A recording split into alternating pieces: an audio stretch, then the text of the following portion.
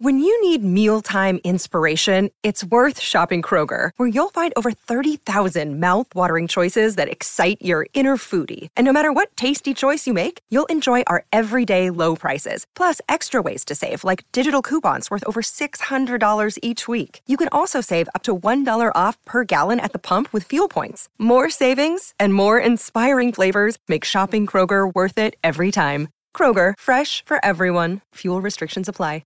Another day is here, and you're ready for it. What to wear? Check. Breakfast, lunch, and dinner? Check.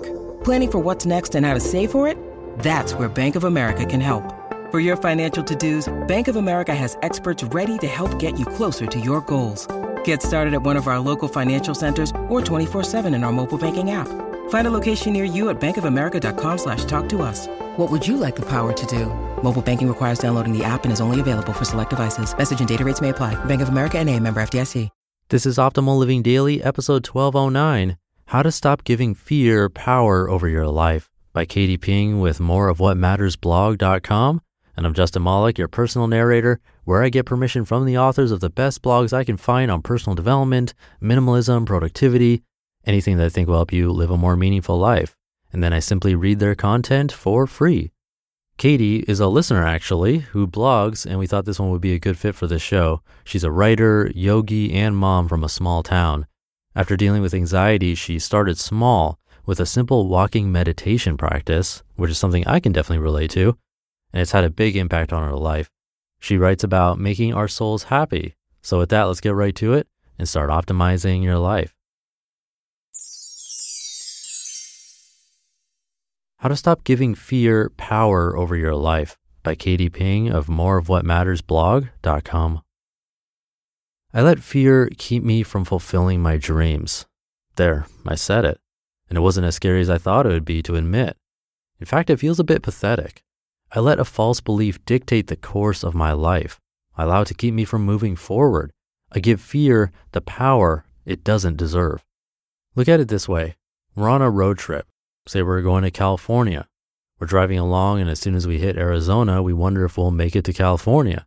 What if we get lost? What if there's an accident? What if we get too tired to drive the whole way? What if we don't like the climate? What will it be like there? So what do? We turn back and go home. Unlikely, right? Just because we aren't certain how the rest of the trip will go does not mean we should just turn around and go home. So why do we do that with our dreams? We play small day in and day out, not sharing what we want to share, not trying what we desire to try, not learning about what we want to learn. Or we try for a little while, and when we don't face immediate success, we cower away believing that we'll never get where we want to go. We hide from ourselves. We fill our schedules with things that don't make us feel good. We make every excuse. We let guilt pour in, and we suffer because of it. Here are 4 ways that I give fear the power it doesn't deserve, and how I'm working to overcome it. I have a fear of time. It flies by, it's gone in a blink. There's never enough. These are not facts, they're beliefs. They are false beliefs. They do not have to be your reality or mine. We spend more time worrying there won't be enough time that we're wasting the time we have right now. Take a moment to think that over. We are so desperate for more time that we waste time. If instead we viewed time as abundant, believed that we had all the time we needed, and trusted that it was not flying or blinking by or being sucked away from us, we might have a different relationship with it and feel there is more of it. Choose to see time as a gift. Choose to see time as abundant. Choose to appreciate this moment and the next and the next. When we prioritize what is most important to us and spend our time on just those things, our dreams are possible, and time is not against us in fulfilling them. Make it clear what is important and choose those things over and over. My priorities are my family, yoga and meditation, writing, and simplifying. What are yours? Say them out loud. Make decisions from that place, and do not apologize for it. I have a fear of what others think. We're judgmental beings. It's how we navigate the world around us. This is interesting. This is a waste of time. This is beautiful. That is not appealing. And that's fine to carry these opinions to help us determine what is important to us, but we focus a lot of time on what other people are doing, saying, and projecting. Even more than that, we spend a ton of time worrying about what these people might be thinking about what we're doing, saying, or projecting. And that's dramatic, confusing, and a waste of time. It gives power to those people for their judgments on us, and it gives power to these imagined judgments that we construct in our own minds. The only way we can break free is to act anyway, share anyway, live anyway, without fear of how we will be perceived. Do it in spite of judgment. Say it even if someone will disagree. Act upon it if it's your truest desire. There will always be someone who doesn't understand it, but that's okay because it's not their dream, it's yours. Own it. I have a fear of failure. A fear of failure is one of the biggest reasons why I don't do things I want to do, and it's a terrible excuse. I am terrified of all of the wasted time and disappointment.